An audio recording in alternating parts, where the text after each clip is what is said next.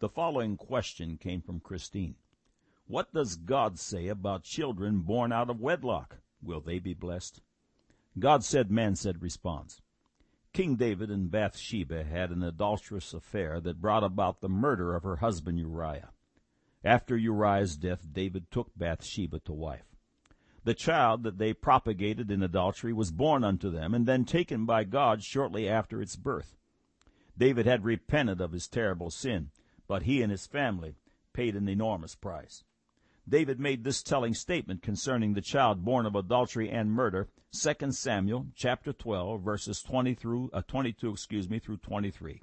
And he said, While the child was yet alive, I fasted and wept, for I said, Who can tell whether God will be gracious to me, that the child may live? But now he is dead. Wherefore should I fast? Can I bring him back again? I shall go to him, but he shall not return to me. This child was accepted by God. It was not responsible for its parents' sins. The following passage in James chapter 4, verse 17 defines sin. Therefore to him that knoweth to do good, and doeth it not, to him it is sin.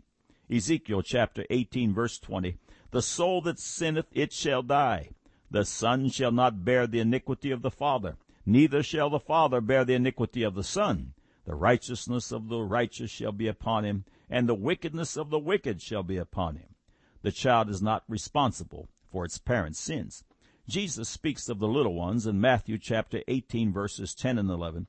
Take heed that ye despise not one of these little ones, for I say unto you that in heaven their angels do always behold the face of my Father which is in heaven. For the Son of Man is come to save that which was lost. The real issue is not the baby, but the parent or parents who raised the child. The parent's spiritual condition will very likely be assumed by the child as it develops. The need to be born again is in all conditions is paramount. Jesus said in John 3:3, Jesus answered and said unto him, Verily, verily, I say unto thee, except a man be born again, he cannot see the kingdom of God. 1 John chapter 1, verse 7, But if we walk in the light, as he is in the light, we have fellowship one with another, and the blood of Jesus Christ his Son cleanseth us from all sin. 1 John chapter 2, verses 1 and 2, My little children, these things write I unto you, that ye sin not. And if any man sin, we have an advocate with the Father, Jesus Christ the righteous, and he is the propitiation for our sins, and not for ours only, but also for the sins of the whole world. As we repent of our sins, believing upon the Lord Jesus Christ for our atonement, the new birth begins. If you haven't made the decision for Christ, stop now and click on the Further with Jesus on this website.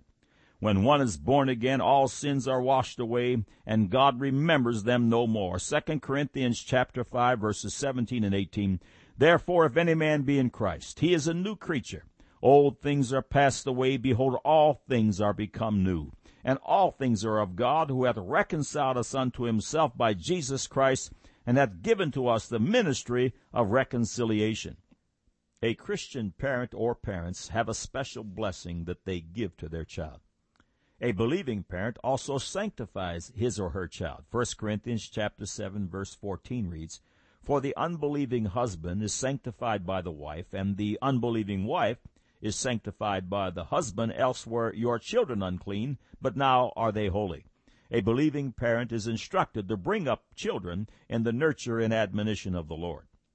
Chapters 11 and 12 of Judges speak of a godly and mighty man of valor named Jephthah. Jephthah was born to a harlot.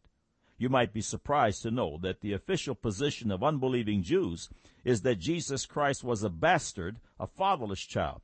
They refuse to believe Isaiah 7:14 that reads, Therefore the Lord himself shall give you a sign. Behold, a virgin shall conceive and bear a son, and shall call his name Emmanuel. If Isaiah 7:14 is true, and of course it is, they crucified their Messiah. Remember, children are beloved of God. The following question came from Leonard. Let me tell you up front that I am not as well educated in these matters as I should be. If my question sounds silly or flippant, please accept my apologies.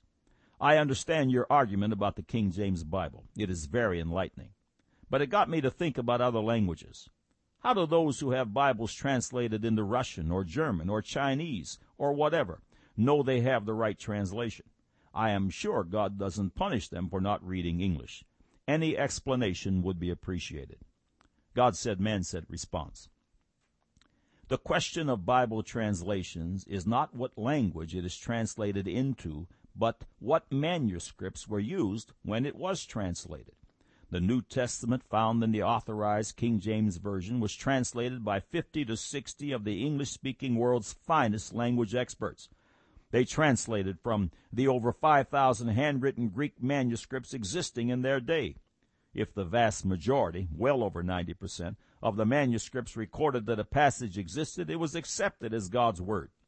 Thus, the concept known as the majority text was created. All other modern-day English translations, are a product of Westcott and Hort's 1881 minority text version of the Bible, which was from one or two contaminated manuscripts. On grounds of age, scholarship, manuscripts, and geography, the King James Version stands alone. The issue is manuscripts and not language. The following email was from Cliff. Some of your logic accounting for interracial marriages seems illogical and contradictory. First, God dispersed the people of Babel in all directions to keep them from their evil intents. But now it's all right to bring them together through interracial marriages, undoing God's work. Duh. God Said, Man Said response. Cliff is responding to an article on this website titled, What God Said About Biracial Marriages. Click on if you haven't visited this message. Cliff, God did not scatter the people of Babel because of their differing racial traits, simply because we have no scriptural record of any. He scattered them for their evil designs. It is sin, Cliff, not skin. We are all the offspring of Adam and Eve, whether some of us like to hear that or not. The following email came from Kathy. Could you explain to me about dragons? My son and I are always at odds about them. He wants to collect them, but I tell him that the Bible tells us that Satan is the biggest dragon. Are dragons good or bad? God Said, Man Said response. Noah Webster's 1828 American Dictionary of the English Language defines dragon, a kind of winged serpent, much celebrated in the romances of the Middle Ages. Also a genus of animals, the Draco. They have 4 legs, a cylindrical tail, and membranaceous wings radiated like the fins of a flying fish. End of quote. The Word of God speaks about fiery flying serpents. See, fire-breathing dragons and fiery flying serpents, as well as dinosaurs, Marvin, Dinosaurs and Fossils, and Snakes Had Legs on this website. Dragons and serpents are not evil in themselves. Satan used the serpent in the temptation of Eve. God then makes a very interesting statement in Genesis chapter 3, verse 1.